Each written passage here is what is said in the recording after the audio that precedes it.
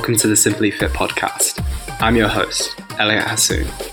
In this podcast, I'll be looking at 3 key questions related to fitness, nutrition, and mindset. I will break these down into information that is easy to understand and actionable so that you can apply it to your life today. This podcast will give you all you need to improve your health and well-being once and for all. So sit back, listen, and most importantly, take action. Hello friends, and welcome back to episode 32 of the Simply Fit podcast. And today we are back with another solo episode, and I want to start with a story that I have from this past week when I was having a conversation with one of the guys from the EH Challenge, which we recently ran, and it was a huge success. So many of the people who took part in that challenge are in such a better place in which they started 4 weeks ago, which is just amazing to say. I'm so glad we had the opportunity to run that Kickstarter, and we got speaking about the podcast. She mentioned that she was a fan, which really does warm my heart, and she mentioned that it must be quite hard for me to, produce that much content, especially given I'm posting on Instagram, I was posting on the challenge daily, I post on Facebook, etc.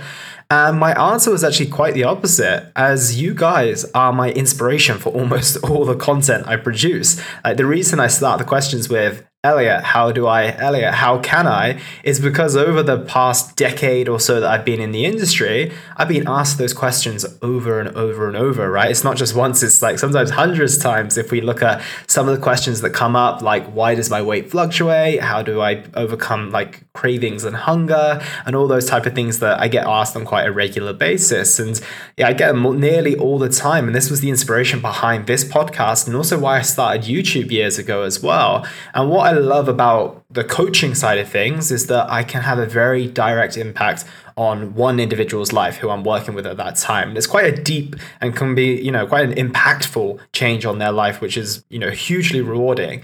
So that's my passion and my mission, where I do like the really depthy work. Whereas the podcast, on the other hand, and social media in general, like, this is where I work at scale. This is where it all comes down to width. The podcast is about reaching as many of you awesome people as possible and cutting through the noise of all the different things and ways you should be doing things, the ideologies, the biased opinions that all come in this health and fitness world, it can be extremely complicated at times, and just coming at it from like a neutral perspective. And as you guys know, making it simple and actionable, which I probably should get that printed on a t-shirt by now. So I digress, but long story short, there's so much information out there, so many topics, and I just want to bring as many to you as possible. And I have an abundance, so I have many to keep on coming. And one of the questions that lady asked me particularly, we're going to get into as the first question. And I'd say that this one falls under the training category, and it's this: Elliot, can you turn fat into muscle? And it's actually been a while since I've been asked this question, but I imagine it's an assumption that most people have, and they just don't think to ask it actually. So it's actually really great to go through this. And the specific reason she asked is that she felt that she was, getting back into her training, but felt like her legs were bigger than they were before.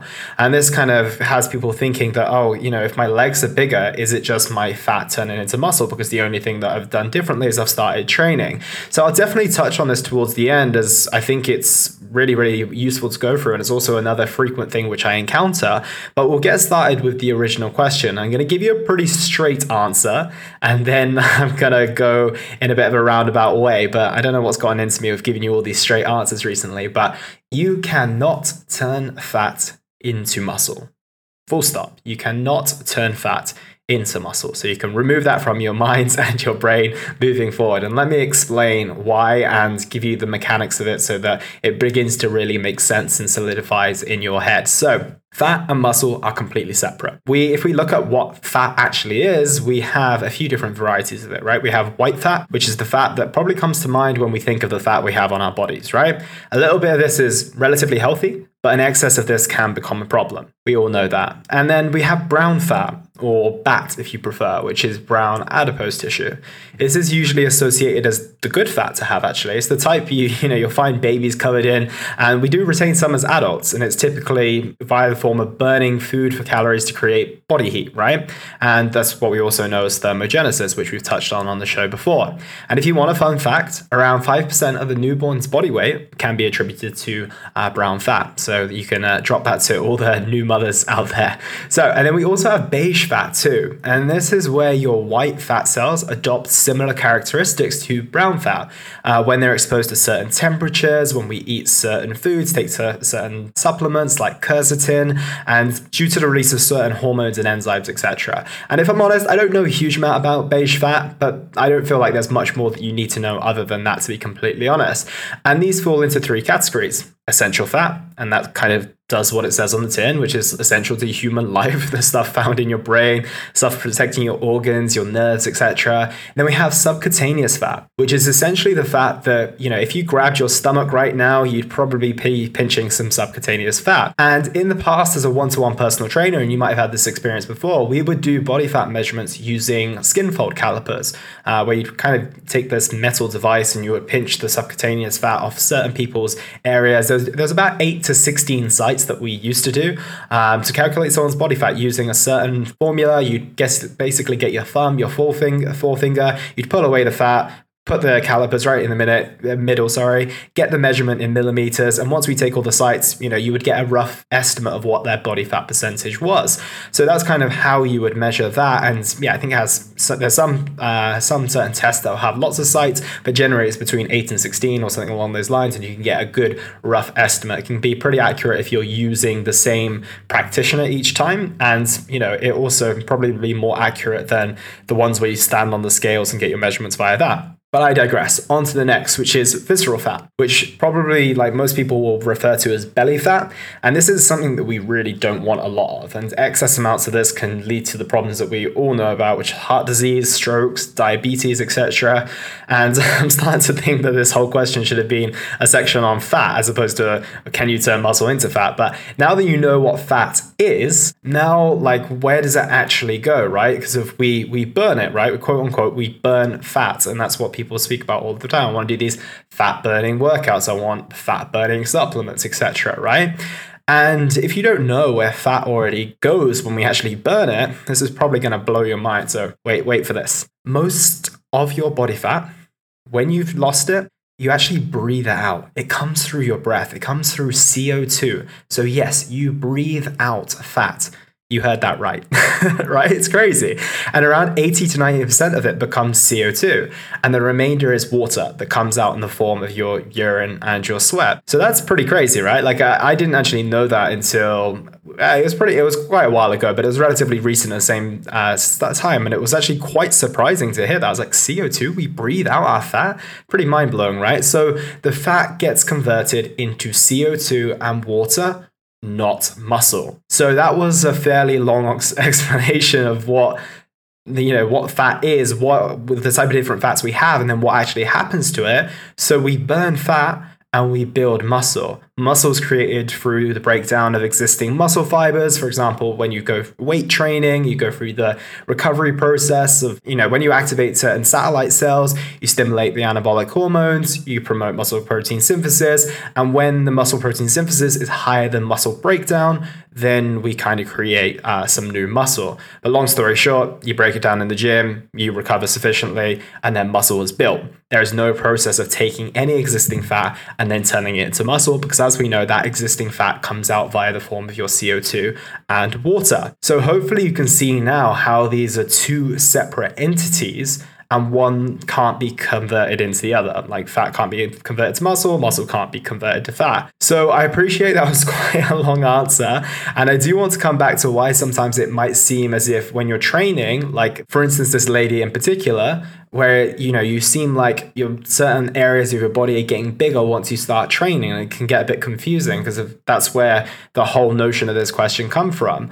And this could be a whole different question, but probably the most common reason is that when you train your lower body, let's take the lower body as an example, you're going to be sending a lot of blood and glycogen to the working muscles. And this is going to create the quote unquote, what you might have called a muscle pump. And, there's going to be some cell swelling there as well, which is going to give the appearance of your legs looking bigger. If there is more blood and glycogen and sort of swelling in that area, naturally it is going to look bigger, I should say.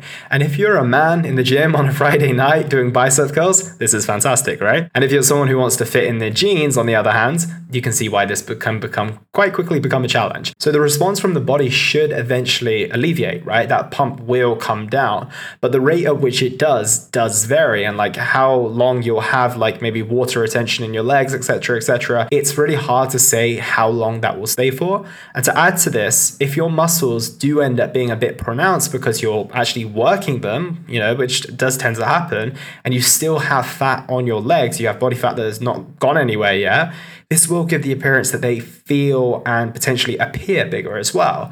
And if we go into this, for 9 out of 10 people, or even 9.5 out of 10, if we count half a person, once they reduce their overall body fat and it starts to come off their legs, just like it comes off everywhere else, quite often it's not the muscle that's the problem. It was the body fat. It's literally always the body fat. And one important point to mention here, final point to mention, is that your legs might be the last place that you shift fat from as well. So it might seem like they're not reducing in size because of, like, let's say your muscle is actually increasing, but your body fat isn't going anywhere because of it's just your stubborn area. It will come with time, but you've got to kind of just grind through that stage, get through it, and just understand that it's not the muscles that are giving you the appearance of having bigger legs. Yes, muscle will contribute towards it. Like I said, 9.5 times out of 10, it's just that you need to remove some excess body fat, and then you actually find that beneath that is some beautiful toned legs and, the shapely legs that you're actually after in the first place. And that goes for most other areas of your body as well. So that was quite a fun first question to answer. I went down a bit of a rabbit hole there, but hopefully now that you know what different types of fat we have, how fat is actually burned, how muscle is built, and why that they are two separate entities and cannot be converted into one another. So you can tell all your friends about that the next time they tell you that the next time someone tells you, I just need to put some fat on so I can convert it to muscle. Like I used to hear that all the time. Right, I digress. Let's go on to the next, which is, Elliot, why is it a problem if I overeat on the weekends if my weekdays are on point?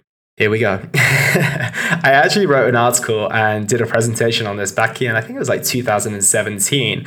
And the headline for this article was how to get 35% better results. Right? It's quite a catchy headline. If you want 35% better results, that's actually a significant amount. So look at it this way. 100% of the week is all 7 days. And then let's say 4.5, which is Monday up until Friday afternoon, is roughly in the region of about 64 point something percent of the week, right? Friday afternoon onwards, where you're set to go off track and overeat, is around 35%. Now, let's present you. Well, I presented you with the above of getting 35% better results. Now let's turn this around and ask you, if you were giving 65% effort in anything that you were doing in your life, what type of results would you expect? And let's do this in another way. If you were rated a 6.5 out of 10 on your efforts, what would you think about that? Some might say average. I'd probably say below average, to be completely honest. So when we look at this, do you think you're going to get the results you want if your nutrition is rated average or below average?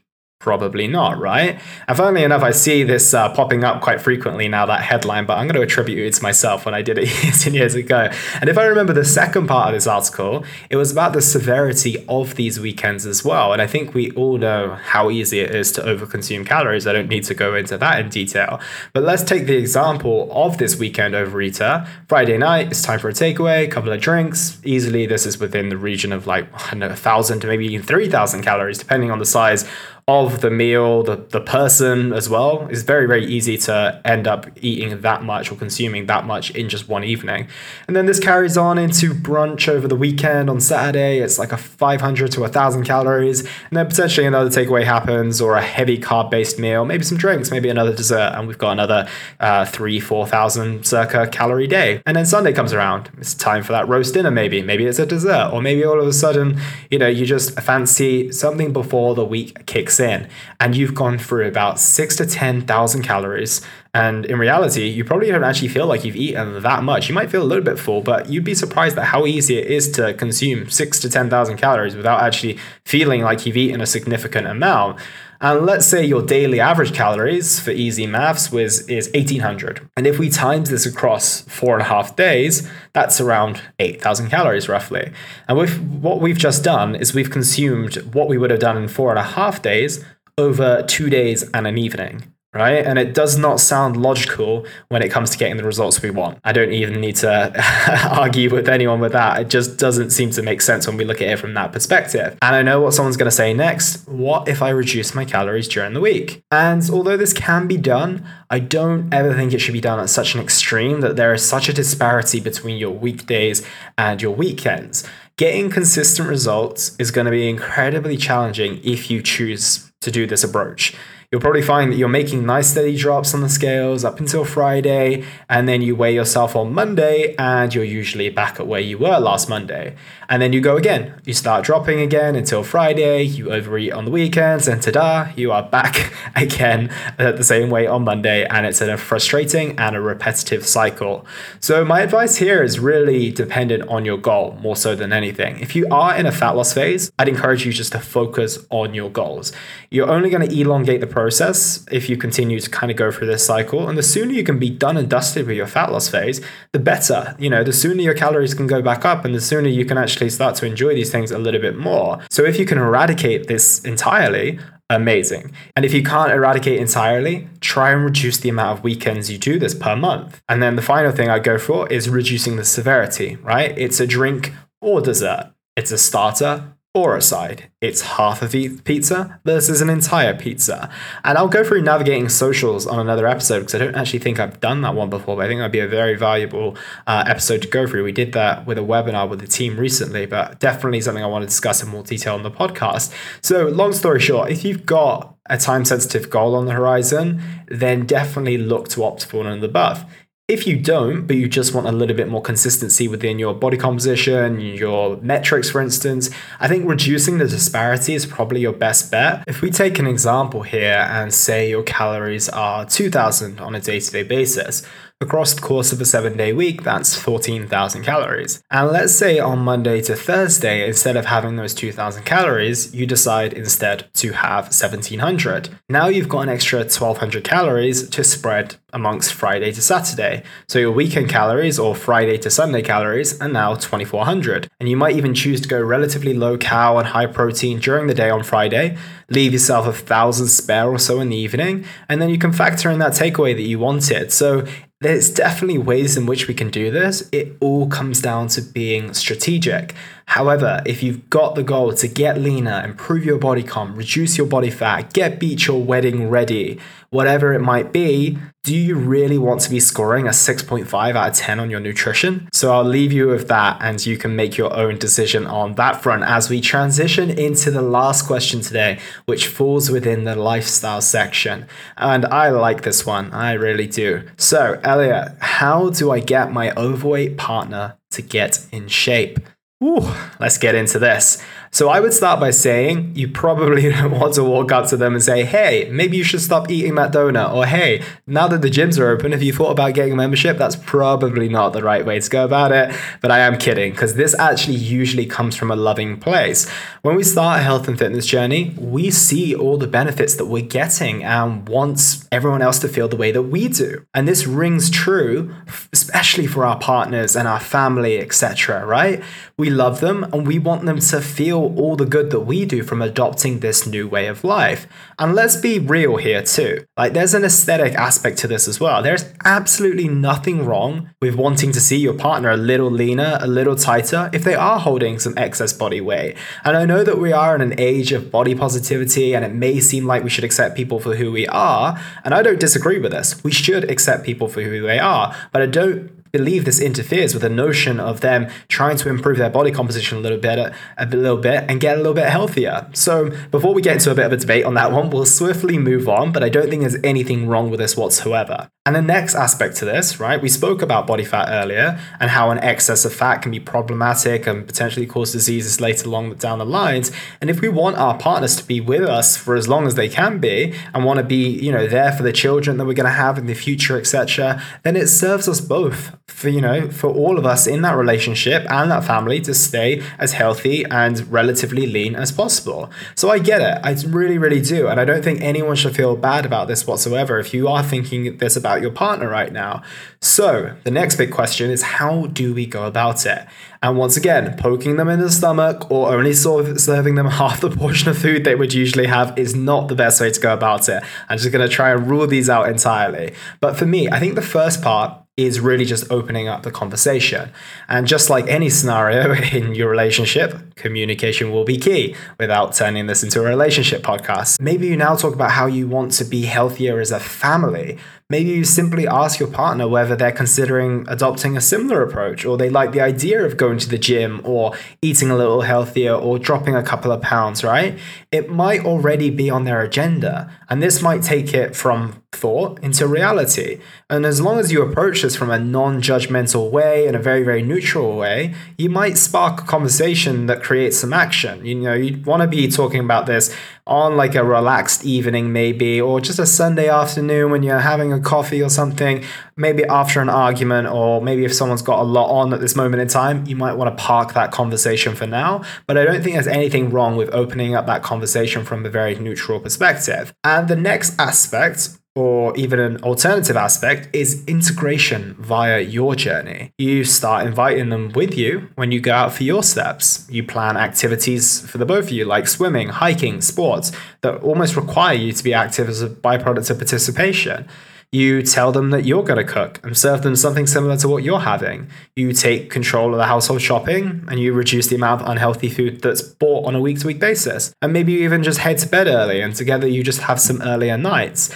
And the amount of times that I've heard a client say to me, my husband, my wife, my children, etc., have lost weight or improved their health because they started eating what I'm eating, or they joined in on my workouts, like, it's unbelievable. It happens all the time and it's amazing as well. And like, this will actually be a big part of my closing point, but your journey will most likely rub off on them too.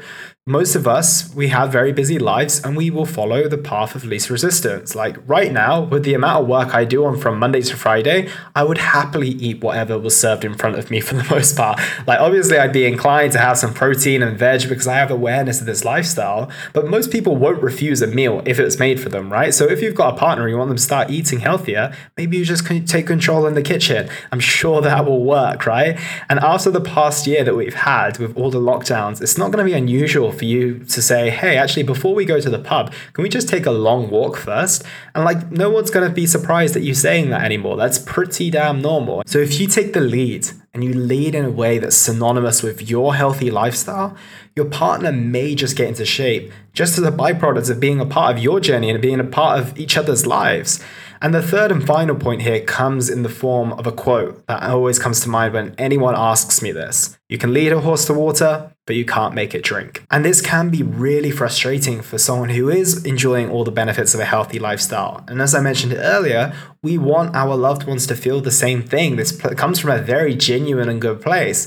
However, forcing it on someone is usually going to make them resist it more. In my experience, if someone has signed up to work with me after coming to the conclusion by themselves versus coming to the conclusion because of their partner kind of forced them into it, their family told them that they were overweight, or their doctor said that they need to do something about it, they're usually far more likely to succeed when they've made that choice themselves versus feeling like they have to do it.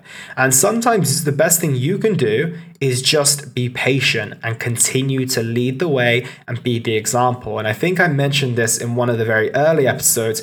And what you'll find is that your partner will notice the difference in you, not just from an aesthetic perspective either. Like your mood will be better, your energy is going to be better, you will have more vibrancy. And in a world where we are so stressed and most of us don't have energy and vibrancy in abundance, it's likely your partner will be like, I want a piece of that too. And they start asking questions. They may show a little bit more curiosity, and this is your chance to bring them in. Like, once again, you're not forcing them, you're just showing them, what you're doing and how it's working for you. So when they're ready, be ready to let them in. Don't turn around and say, well, you weren't interested when I got started, or, I've been doing this for 9 months and all of a sudden you're only just paying attention now, right? Even this is true, this doesn't help, right? And if we think of what the actual bigger mission is It's about getting people or your partner, your family, your loved ones into a better place with their health and well-being. So it doesn't matter if they've only just started showing attention now. Be encouraging. Give them some of the knowledge you've gained on your journey, and hopefully that will lead them to getting started on theirs and actually having a better start because if they're getting the knowledge of your experience as well. So be the example, and most importantly, follow through on your journey regardless. But when they do begin to show an interest, be ready to let them in. So those are my closing thoughts, and that is today's episode, which I really hope that you guys enjoyed. And if you did enjoy the episode and you really want to put a smile on my face, if you're listening on Apple Podcasts right now, give us a 5-star rating and leave us a short review. It really does mean the world to me, and I say that with my hand on my heart. And if you're not on Apple and you're listening on Spotify or elsewhere, take a screenshot, tag me in Instagram stories, and we can share this with the world. Let's spread the word of the podcast and give as many people as possible simple and actionable advice that will help them on their journey. It's my mission to reach as many of you as possible. So please help me on fulfilling that mission, and let's make the world a healthier and fitter place together. That is everything from me, guys. Have an amazing week ahead. Take care, and we'll speak soon. And that was the Simply Fit podcast. I hope you gained a huge amount of value from today's episode. I feel inspired to improve your health and well-being. Be sure to search for Simply Fit in Apple Podcasts, Google Podcasts, and Spotify, or anywhere else you get your podcast from. And go ahead and subscribe so you don't miss any future episodes.